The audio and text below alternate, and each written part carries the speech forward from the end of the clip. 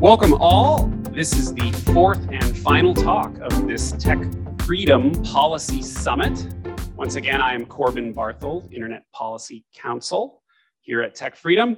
I also happen to be the host of the Tech Policy Podcast, and this is doubling as a special live taping of the show. I'm pleased and honored to be joined by Quinta Jurecic. She's a fellow at the Brookings Institution, a senior editor at Lawfare, a contributing writer at The Atlantic, and more, as if that weren't already enough.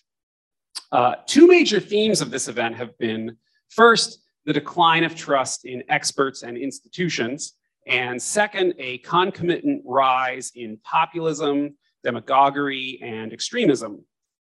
Behind both of these themes lies the disconcerting possibility that the internet is helping drive this recrudescence or renaissance of what Philip Roth called indigenous American berserk. Quinta and I are going to close things out by looking at these subjects through the lens of the January 6th hearings, the interplay between extremist groups and social media, and some of the emerging and disturbingly asymmetric threats to democracy. Quinta, welcome. Thank you for having me. Thank you so much for being here. Let's just dive right in and start with the January 6th hearings. Incredibly important and informative event in, I would say, the history of American society and governance. And yet at the same time, I have kids and I don't get a lot of sleep and I've got a job. And so I think I'm like a lot of Americans where I'm like, oh man, I should be watching some of that. And I've got a life to lead. So if you could start by giving us, and this is such a mean way to start, a brief recap and what is going on there and why does it matter? Sure, absolutely. It's an easy question. Good. In all seriousness, what the committee I think has been doing with, I would argue, pretty astonishing effectiveness is setting out what it has found about January 6th over the course of its investigation. This is kind of a midway point. We're still expecting a final report sometime in the fall before they wrap up their work in January. They have uncovered an enormous amount of new material, more than I certainly expected at the beginning. And what I think they've been able to do really effectively is pull out a couple themes, I would argue, about President Trump's personal culpability. So first, I think, it's often a question, how much was he involved? What did he know? And when did he know it? To quote the old Watergate canard. I think it's very clear from their investigation that this is efforts to overturn the election were something that Trump was involved in at every stage. People told him no again and again, and he kept pushing forward to try to block the counting of votes, to overturn the counting of votes, to block the certification of the electoral vote, and finally to incite the riot itself. Second, I think there's also the question, which is related to that, of Trump's personal criminal culpability. If you had asked me a month or two ago, do I think that Trump broke the law around January 6th in the run-up and on the day itself, I would have said, I'm not sure. Now it seems, I think, abundantly clear that the degree of personal involvement rises to the level of what I would certainly comfortably call incitement under the law, and potentially other crimes as well, involving obstruction of Congress, efforts to block the certification of the electoral vote, and so on. So I think the committee has been extraordinarily effective in kind of sketching that portrait, bringing new information to light, really driving home just how unbelievably dangerous January 6th was. And also, how the danger that something similar may happen in the future if this kind of conduct isn't stopped. So there are some threads in there that are very interesting about criminal justice and the interplay of sort of politics and law as they relate to the discrete actions of Donald Trump that are worth diving into, but kind of not the direct aspect of this event. I mean, what is actually more interesting to me, and as the hearing covered this, for present purposes, I should clarify, we know there's this force at the top doing the top-down misinformation and actions. To what degree have we learned about the bottom-up role of social media or the internet or online organization leading up to January 6th? It's a great question. It's actually something that I'm surprised the committee hasn't done more on. Initially, I think listeners might know there have been reports about the committee reaching out to folks, wanting to know what the role of tech platforms might have been about bottom-up organizing, as you say. They've really been very focused on the actions of Trump himself and the people around him. And I think that is a intentional decision by them to kind of keep the focus. That said, it's absolutely true that the role of the internet, the role of this kind of bottom-up organizing enabled by the connectivity of many platforms is something that has kind of permeated the discussion that the committee has been having at every stage. So, for example, I think the most explicit manifestation of this was in the most recent hearing. They actually featured anonymized testimony from a former Twitter employee saying that they had essentially tried to warn others at the platform if they did not take away Trump's Twitter access that violence might result on January 6th. Obviously, the platform didn't step in, and we all know what happened. It's a little hard to evaluate that testimony without knowing, who this person is, what their role was at Twitter, what other kinds of internal conversations there were. But I think that kind of brought to the fore this question of what role do social media platforms, what role did the internet have? Another manifestation of that we saw was actually in the committee's discussion of the Trump campaign's kind of blasting out misinformation about the election to its followers. So they pointed to the really just relentless drumbeat on the part of the campaign of saying, these are falsehoods, these are, the election was stolen, to people who had donated to that campaign, blasting them out across the web, and sort of pointing to that as a way that the campaign was able to spin this narrative of a stolen election and really build that into people's conceptions of what was going on. That being said, even though I do think that this is an unbelievably important component of how we should understand the insurrection, it hasn't really been at the focus of what the committee has been doing. So I applaud you in a lot of your work on the covering the hearings. You have been the person making the case for, I might call it, sincerity and lack of cynicism, if that works. It's saying, what, these are actually important, they matter, good work is being done, and I'm so glad somebody's doing that, which of course is my nice intro to now push back and be the cynical person. So you actually did a podcast. I recommend the Lawfare podcast, the title of which was The Most Intense Online Disinformation Event in American History. And what was really funny about that is when I dove in and listened to it, I realized it was about the lead up to the election itself. So it was the most until like a month later when the post-election then beat the record. So if that kind of operation can lead a huge portion of a single party to, I forget the exact percentages, but believe, an election was stolen. And in my naiveness, like I would never have guessed that you could rock the polls on a question like that drastically, that quickly. There's a lot going on there, but a lot of those same forces are now at play against the committee itself.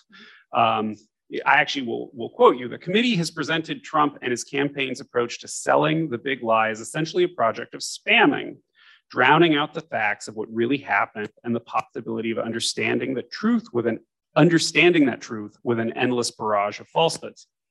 I mean, that's exactly what they're doing with the committee, right? So, I guess my question is, how firm are you in that optimism? I mean, isn't the exact same playbook likely to, have kind of similar results? So first off, I want to give a shout out to Jacob Schultz, who just recently left us as Lawfare's managing editor. He brought to my attention that point about spam, and I think it's a really important one. I think, when it comes to this question of optimism, I've seen passed around a lot the quote recently from Gramsci, pessimism of the intellect, optimism of the will, right? I would say that my optimism about this is less complacency or a belief that everything is going to turn out okay, and more an insistence that it's only going to matter if we, meaning journalists, the American people, the committee force it into mattering and insist that it does matter. I do think that the committee has really done an astonishing job at making that case. I mean, I'm blown away. I think when they started, I was certainly with a group of people saying, you know, they're going to be facing this barrage from Trump. They're going to be facing, you know, an avalanche of tweets. They're going to be dealing with misinformation coming out every night from Fox, OANN, Newsmax. You know, how are they possibly going to break through that? Especially if you compare it to the Watergate hearings, which is sort of, you know, a television event that really captivated the country. But of course, that predates you know, the enormous amount of different avenues of information that we now have, that's sort of less possible to tell a single national story. That said, I think they have done an extraordinarily good job, really in making the hearings into kind of a media event. They've hired a former president of ABC News to sort of help them build this as a you know, a television series. If you read news coverage of it, you'll see reporters noting, you know, there's a clear narrative in every episode, so to speak. There are clear heroes and villains. There's a arc of the story. You'll see that they do sort of little teasers at the end. You know, next week on insurrection, here's what we're going to show. And I think it's easy to laugh at that and make fun of that as sort of, you know, how terrible it is that we have this issue that goes straight to the heart of the strength of our democracy, and the committee needs to turn it into entertainment for people to pay attention. On the other hand, you know, I don't think that thinking about the medium along with the message is necessarily a bad thing. They do seem to be breaking through. I don't think we have firm evidence from, you know, polling about whether they've changed people's minds, but there's some really interesting reporting about Trump's own perspective, where Maggie Haberman at the New York Times has reported he's angry that nobody is up there to defend him in front of the committee. He feels like, because among other things, Kevin McCarthy. Exactly. Well done. Right. There aren't pro-Trump Republicans on the panel. The committee has been very careful in only bringing live witnesses who are friendly. You know, they're not, Stuart Rhodes, the leader of the Oath Keepers, offered to show up in person. I think they did not go for that one for a good reason. And so they've been very successful in sort of putting forward this tightly scripted, engaging narrative that Trump doesn't really have a clear counter to, because in part, he's banned from Twitter. You can, you know, he posts on Truth Social and you can see his posts on his website, but he doesn't really have an effective counter. And so, you know, I think it's too early now to say the committee has been effective in all the ways we would want it to be effective, but I think that the signs are much better than I would have expected. Your answer is actually very, it ties into an earlier panel. FTC Commissioner Noah Phillips and I were talking about how do you make people interested in, you know, sort of the nuts and bolts of good governance instead of whatever is the clickbaity outrage thing of the moment. And I think actually it's like, well, the committee is meeting the culture where it is. And there's a lot to be said for that. And there's actually a weird parallel here. After they made news up in Idaho, I'd never heard of Patriot Front, white supremacist group. And I was just digging around like, who are these crazy people? Going on the internet, like their website is slick. Like their videos are slick. Like they've clearly put a media game together. And so and one of the themes I, you know, mentioned or alluded to in the intro is the asymmetry here of if that's the game one side is playing, well then, you know, it actually behooves you to be slick in return. And I think maybe there's a sense that there's a certain gaucheness to that. Maybe we just have to kind of let go of it. I don't know. I think there really is something to that. I mean, I will say I've been, you know, focused on Trump scandals for a long time now. And if you compare what the committee is doing to, you know, the media environment around the Mueller report, I think the difference is astonishing. So I don't know how many people here watched the Mueller hearing, but it was 8 hours of Mueller, who is not, you know, a particularly charismatic speaker, sitting before Congress and essentially answering yes or no. Like Sam the Eagle, you know, the, right. the blue eagle on the Muppets. So there's an appeal to that, right?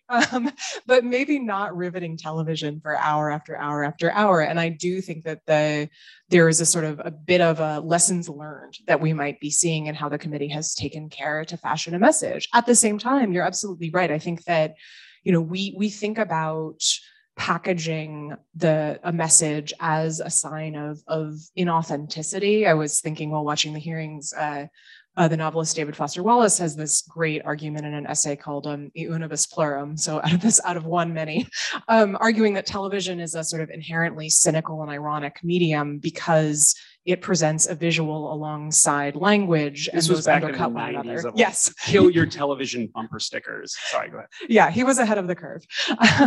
But so I think the question then is, you know, can we look at television and can we look at this sort of slick presentation as a tool for good?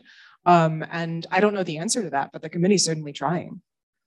So you're talking about proliferating information. It was interesting, right in there. You took a pretty firm stance on the topic of is banning Trump from Twitter effective? That was interesting. Maybe you can talk on that more in response to what I'm saying, or let it slide. But we've been very focused on what can you say on Twitter, what can you say on Facebook, and for the topic of extremism and the internet, I think. That just seems very limited to me at this point. I'll go to another Lawfare podcast. It was with Brian Fishman, and he said, you know, if you're a would-be domestic terrorist, you're going to use one platform to host content, another platform to develop an audience, another for secure communications, another for financing, another to gather information about whether you're going to attack. I forget, it's depressing that like there's so many of these shootings that I forget specifically which one it was that he did all his stuff. He had no Facebook account. He popped onto Facebook to live feed the shooting. It was like his first appearance and made it very difficult for Facebook because it was not some guy with a history where it's like, oh, this guy might be, so like, it was like his first post.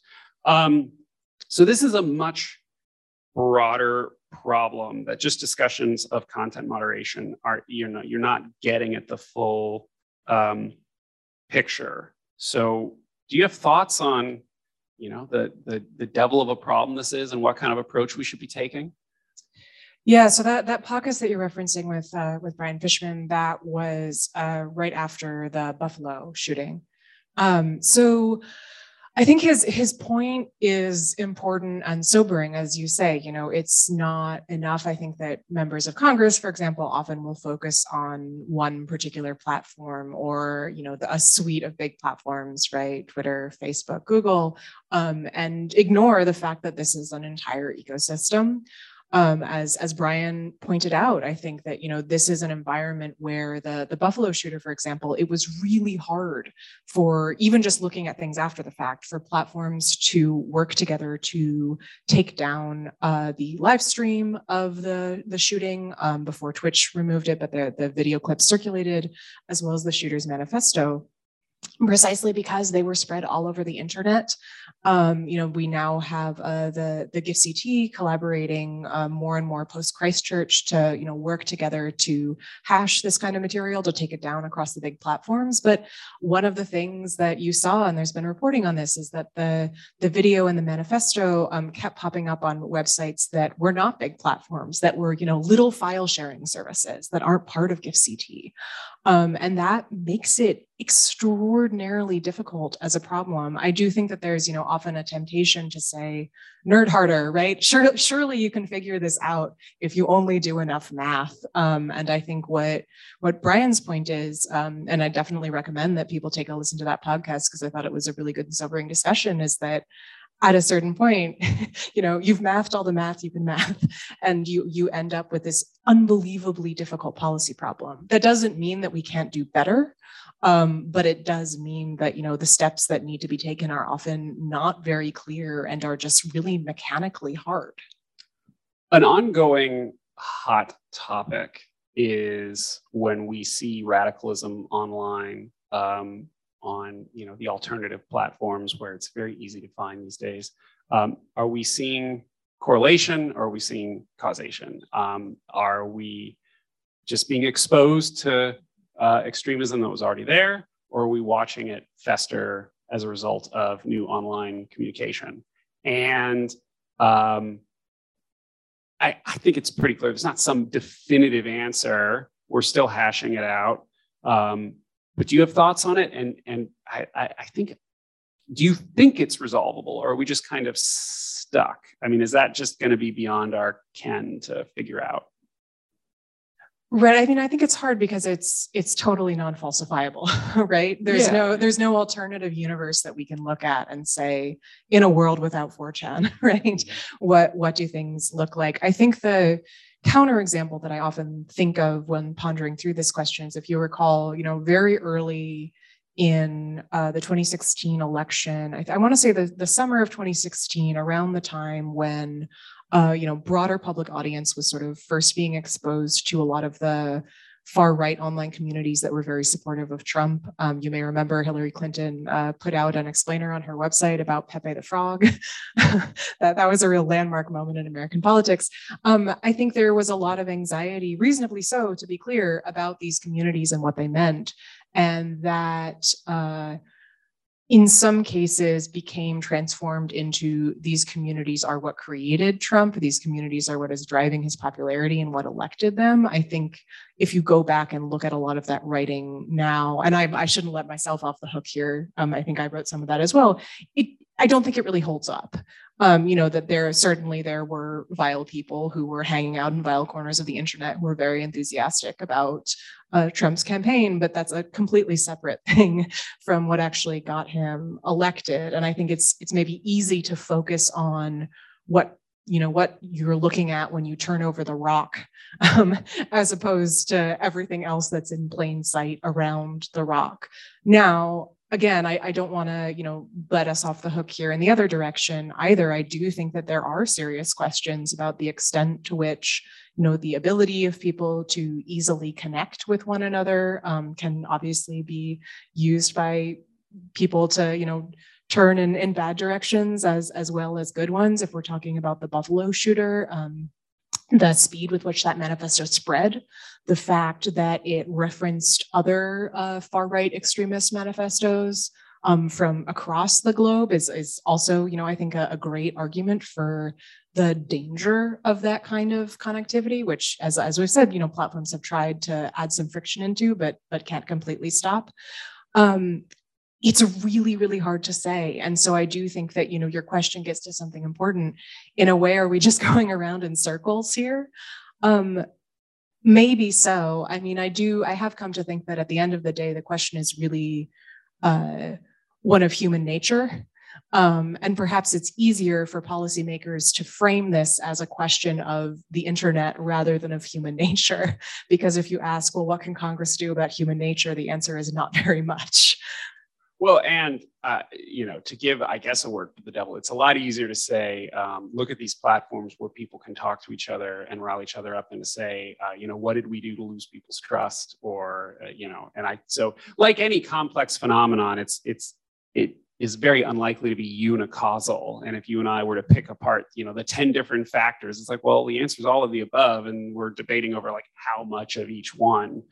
And a similar one like that, another hot dispute is it effective to deplatform radicals from the mainstream platforms? And the way I've always put it is, I care about the answer to that question, but I don't care about it in connection to whether the platform should be allowed to do it. I'm a firm believer in the notion that mainstream platforms have a right to say, well, not on our watch. Like, it's not going to happen because we sat here and allowed it. And they have the right to make that decision. But the question is, as you know, the sort of counter talking point, at least, is you're just pushing people into their little holes where they're going to write, it's an echo chamber, and you're just sort of distilling the radicalization instead of exposing it to alternative views. So what about that one? The great and maybe frustrating thing about some of these questions is that they have empirical answers, right? These are things that we can study. And there's been a lot of really interesting studies that you've started to see come out over the last few years as platforms have become, more aggressive in taking that opportunity to kick people off their platforms, to take a look and say, was this effective? Did it just radicalize people further? Did it help clean up conversation on the main platform? So I took a look at this back when, I can't remember quite when it was. It might have been 6 months or so after Trump was banned from Twitter and Facebook after the insurrection. And generally speaking, I think the academic work suggests that banning people from these platforms is effective in that it kind of cleans up the conversation, so to speak, on those platforms. So one example that there's been studies of is Reddit's action in banning various really noxious forums, racist forums. There's one that's very pleasantly called Our Fat People Hate, so you can guess what that one is like. And essentially the question is, okay, we got rid of these forums. Did the people who were on those forums continue to post elsewhere on Reddit? Were they as vile in those other posts? Did you just kind of shunt them from one place to the other? Generally speaking, if I'm remembering the study correctly, it did succeed in driving those folks off Reddit, and the people who were still on Reddit were not quite as nasty in the other communities in which they were involved. There's also been studies of what happened after Reddit banned the subreddit r/the_Donald, which had become sort of a real cesspool of right-wing extremism. So there was briefly another website that was created as a kind of refuge from folks from that subreddit called thedonald.win. And so again, you can kind of look at what are the conversations like, if you compare them across the subreddit and this new website, generally, again, there were fewer people, I think, on the Donald.win. So, that's a success. There were some questions about, are the folks on the Donald.win, are they becoming more radical in their beliefs? And if I'm remembering correctly, there were some questions about whether that was the case. And this is something that, we kind of know about a little bit already, because there has been research on this from researchers who focused on Islamist extremists when, the first time we were having this argument about banning folks from these major platforms around the rise of ISIS, what happens if you kick people off Twitter? Does that disrupt the network? Again, the answer seems to be generally yes. And the kind of workarounds that ISIS propagandists found to stay on Twitter, like creating a lot of new accounts, locking their accounts, essentially made their propaganda less effective because Twitter couldn't find it, but neither could anyone else. On the other hand, it does seem like, for some people that did sort of drive them farther into the corner that they'd already headed into. So I don't think there's a clear answer, but I do think it's notable that, the academic work that we've seen so far suggests that at least in some ways, that kind of deplatforming can actually be effective. Yeah, one other I'll throw in there. I do know when Alex Jones was booted, they found that was effective in getting people to stop talking about crisis actors at Sandy Hook on Twitter. That's a great answer and very informed. The tough thing, not because anybody can answer this, to be clear, this is what makes it just unanswerable, is we live in a dynamic world, right? Each player gets a turn. So even if you're effective today at cleaning up this platform and that platform, there are motivated actors who will find a new way to go somewhere that welcomes them, or to come up with a new form of communication. And that is my segue into talking about what I would probably call a problem from hell, which is Steve Bannon. His War Room show is extraordinarily popular.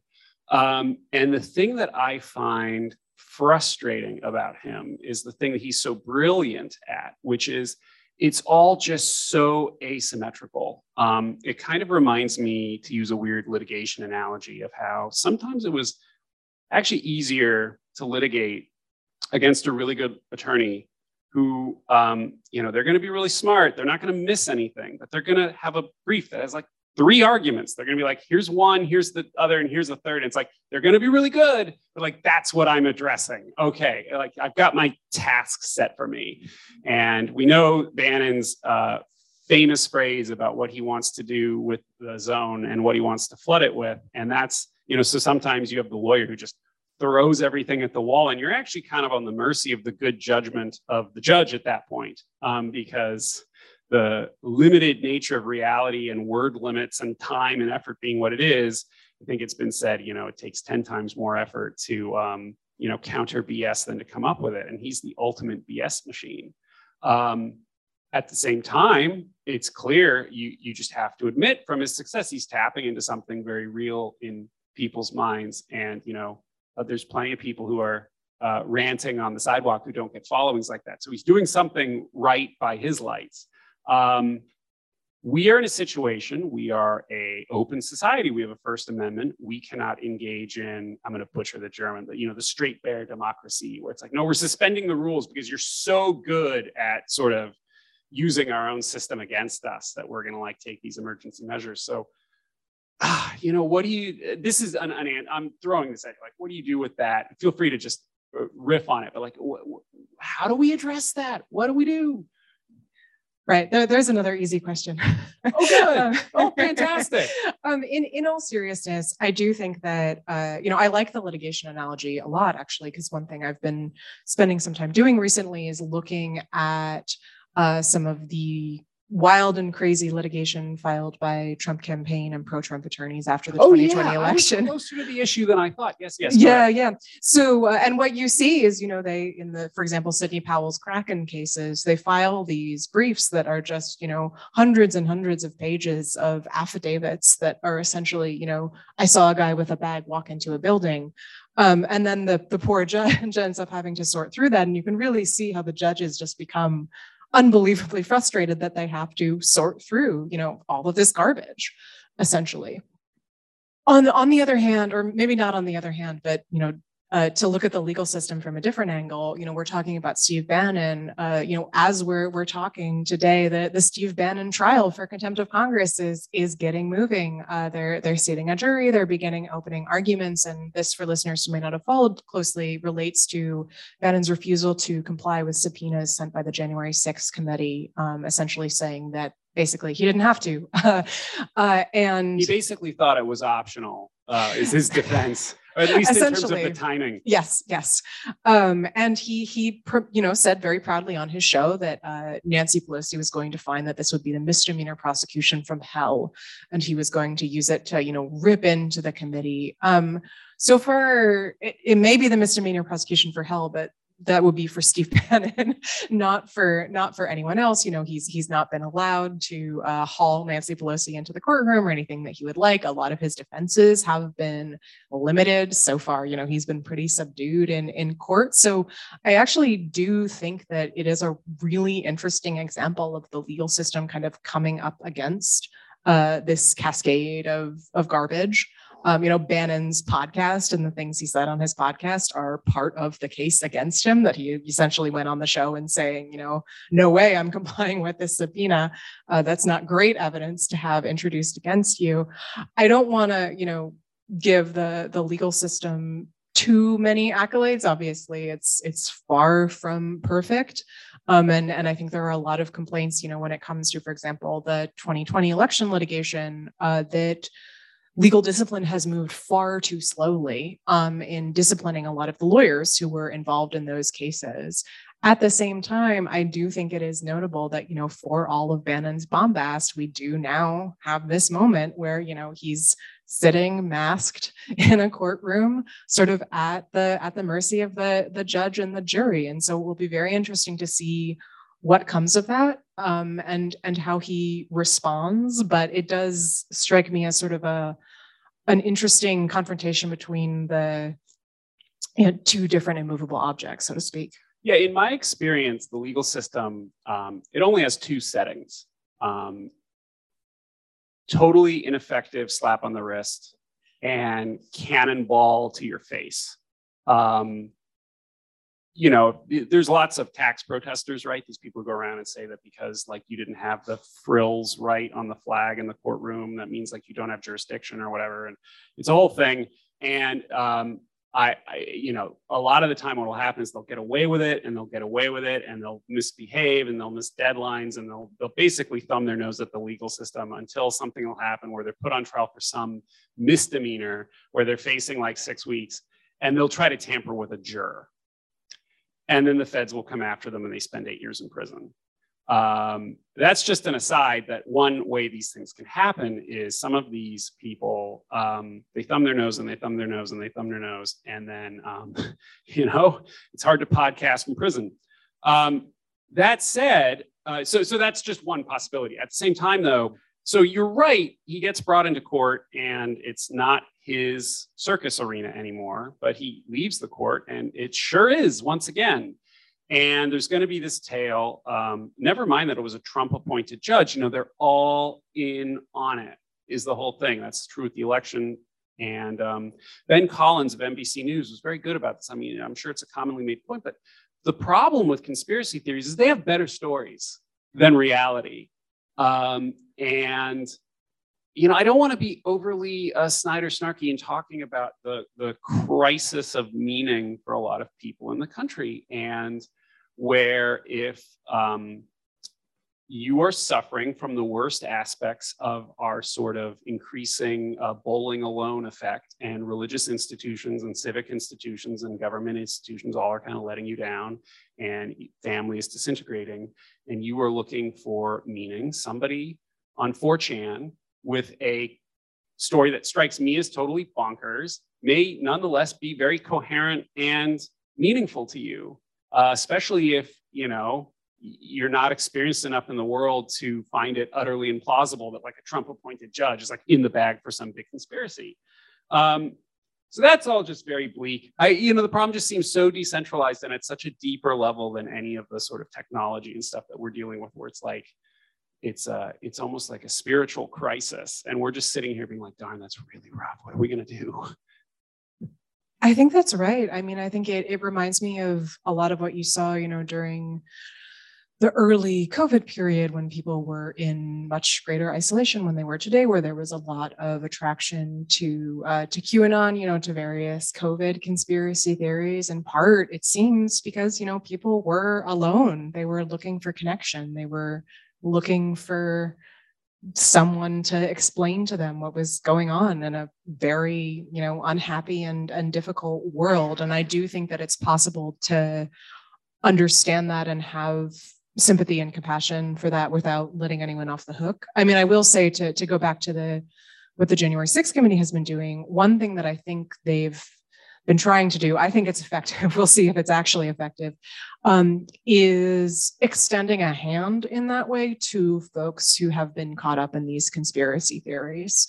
So one of the witnesses at the most recent hearing was someone who was a Trump supporter, came to believe in the big lie, caught a ride with a friend from where he lived, I think in the Midwest to DC, was at the Capitol, has been charged criminally.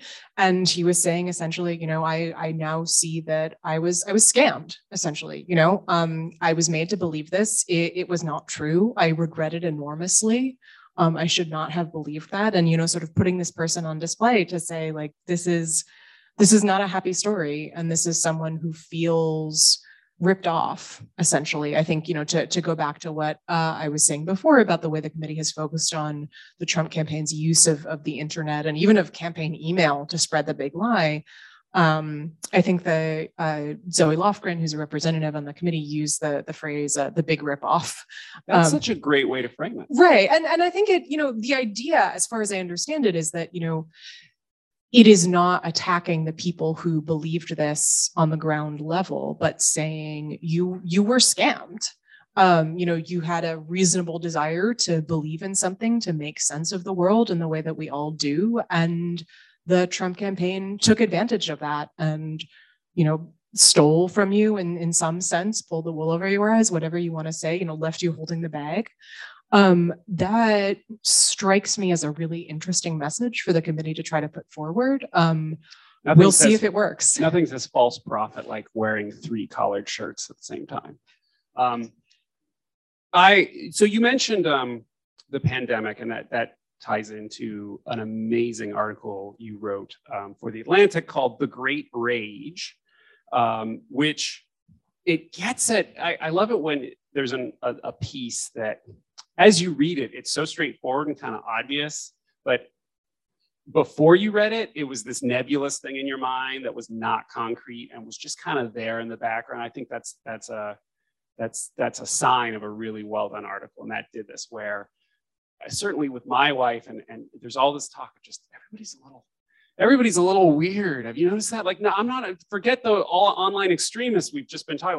Like everybody, and it's showing up in statistics. And your article gets into that a bit of just that there is a rise of harassment. There's a rise of anxiety and aggravation and like public outbursts and people misbehaving. You write, the ties of basic decency holding American civic life together have become seriously frayed. We have the rise of threats and intimidation toward healthcare workers, towards teachers, towards airline workers. You write, and this is so true, videos of Americans throwing fits because they won't put on a mask have at this point become their own genre. There's a whole genre of like airplane, like live flight fist fights. And going along with that is an upshot, or a rise upward of all of our debates toward a national level. Everything needs to be politicized at a national level. You write, political scientists have written about the increasing nationalization of American politics, the extent to which national politics shapes local outcomes, and citizens tend to express more interest in national political disputes over local ones. And citizens tend to do that. So, I mean, fantastic article. Could you please, I think I've summarized pretty well, but if you need further, go ahead. And then just, what's going on? Well, thanks. You're very kind. I think that part of what I was trying to put my finger on is that I think there's an increase in rage around politics, but also just generally. One of the examples that really struck me, and this is from a New York Times report, was of an adult man who threw a fit in a grocery store aisle because the store didn't have the kind of cheese that he wanted. So that may be connected to politics, but not directly, perhaps. So I think that, a lot of it is COVID isolation. Everyone is on edge. But you do see this sort of increasing nationalization of politics and creep of politics into everything, and COVID makes that very immediate. I interviewed recently a couple of emergency room physicians who, are struggling with how to deal with COVID misinformation. And one of the things that they said is that it's really hard to strike up a rapport with a patient, which you need to do quickly if you're in an emergency room because you have a lot of people coming through. If, for example, you come out, you're wearing a mask, the patient's not wearing a mask, and then the well is immediately poisoned because, if they don't believe in masking right away, they don't trust you, whatever their complaint is. And I do think that there's, an extent to which sort of masking makes immediately visible disagreements about, political affiliation, about, if you want to take it up an abstract level, care for one another, how we understand our role as, mutual participants in a society. It just becomes immediately visible. And you see that too in, the harassment of healthcare workers, again, when it comes to questions of masking, of vaccination. Recently, of course, there's been a lot of stories about harassment of librarians at schools and elsewhere, because, people who are angry that libraries are carrying certain books, to do with critical race theory or what they think is critical race theory or so on. So there's an extent to which, because national politics has become so polarized and because it's polarized asymmetrically and what one party has become increasingly extreme, you see this take manifestations in terms of interpersonal conflict and harassment. And that, I think, is a very dangerous thing. One thing that really struck me while researching and writing that piece is that, a lot of the stories you hear from people who are the subjects of this harassment, so, healthcare workers, local health commissioners who have quit their jobs because they don't want to deal with that kind of harassment, librarians who have left, election workers, the stories they tell, the sort of cadence of them sounds really familiar with a genre of kind of internet harassment that well predates Trump, you know, of often women, often people of color who, you know, experience horrific online abuse, struggled to get the police to take it seriously, you know, ended up stepping back from whatever role they had because of that. And now, you know, you read these stories from election workers and so on who have very similar stories of, you know, people came after me for essentially no reason. I was deluged with threats. They were piling up in my email. You know, people showed up outside of my house. And what struck me is that, you know, again, this is a tendency that has always been there. But it's moved from something that was perhaps more on the periphery to a major part of civic life. And I think it's fair to say a political tactic on the part of one political party. Yeah. So I've gone back and forth. I have this ambivalence. You have a great one where in the article somebody says, this is America. I don't have to do what you say, to a barista at a Starbucks. And I read that, I was like, well, I mean, that's America. Like, that's just like, we should put that on our flag. And so as I hinted at the intro, I go back and forth between this is something fundamentally new versus this is not to excuse it, but to be like, well, this is who we are. Like, we're Americans. Like, we've always been crazy. Again, Indigenous American Berserk. You know, Brad Pitt at the end of Killing Them Softly, which predates the pandemic, when he goes, you know, this is America. It's not a country, it's a business.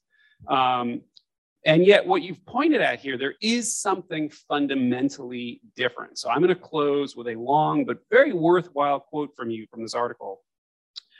Trust in government has suffered a sharp decline over the past 50 years. But a study by the Pew Research Center also found that Americans have lost further trust in other public institutions over the course of the pandemic. One solution for these ills is to encourage greater participation in civic life by idealistic Americans who want to do good. But such encouragement can't help but be undercut by the new norm that people working in a public-facing job or in any role that might excite public interest can expect a potential torrent of abuse at any minute. Many, though not all, stories of health officials, election workers, and school board members inundated with threats end with the person at the center of the storm stepping back from their work in search of some measure of anonymity.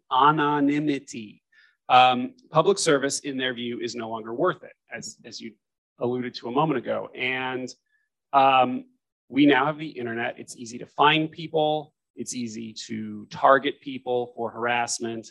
And going, you know, that quote, I think, is in microcosm the deepest, darkest threat we face from all the themes we've been talking about throughout this event today of distrust and demagoguery and populism, that if the just good citizen Americans on the ground level that none of us have heard of, who make our elections work and make our hospitals work and make our schools work, decide, you know, this is not worth it, we're in a dark, dark place.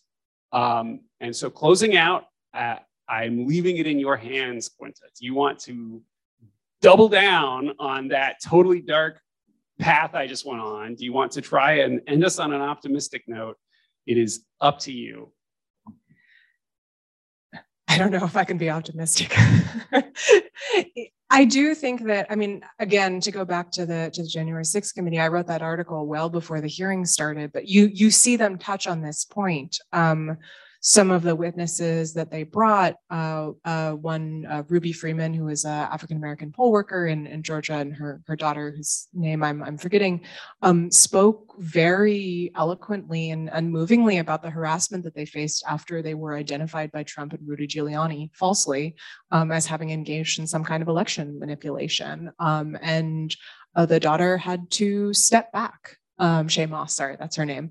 Shaye Moss had to step back from her work as an election worker, which she said, you know, she loved precisely because it allowed her to make ties with the community, help people out.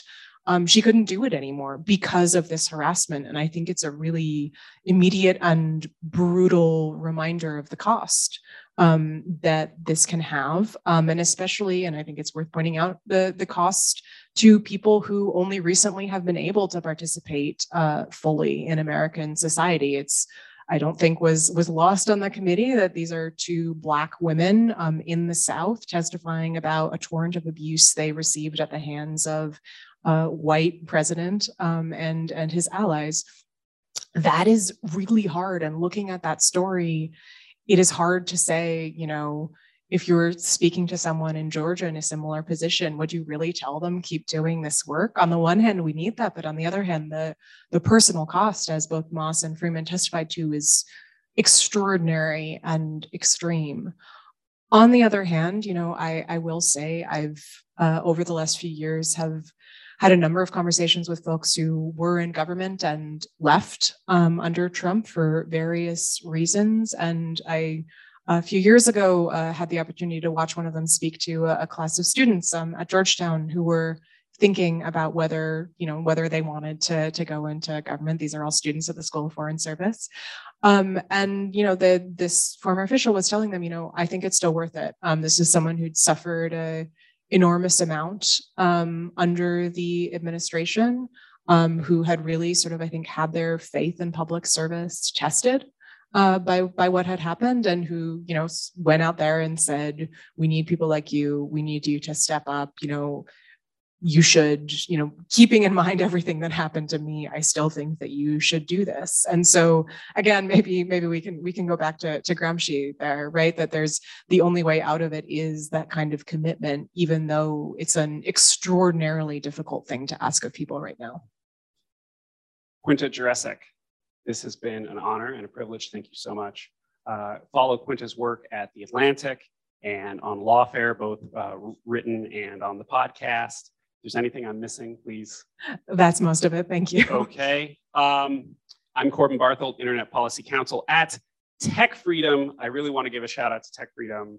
Wonderful organization, put on this event today, put on this podcast right now. The Tech Policy Podcast is the podcast of Tech Freedom. So please follow the podcast, follow Tech Freedom on its Substack, Tech Freedom Weekly, follow Twitter on Tech Freedom, follow Tech Freedom on Twitter, and help us keep doing all the wonderful things the organization does, including conversations like this. That's it from our Tech Freedom Policy Summit 2022. Until next time, thank you. The Tech Policy Podcast is produced and distributed by Tech Freedom, a nonpartisan, nonprofit think tank in Washington, D.C. To learn more about our work, make a tax-deductible donation, or find other episodes, find us online at techfreedom.org.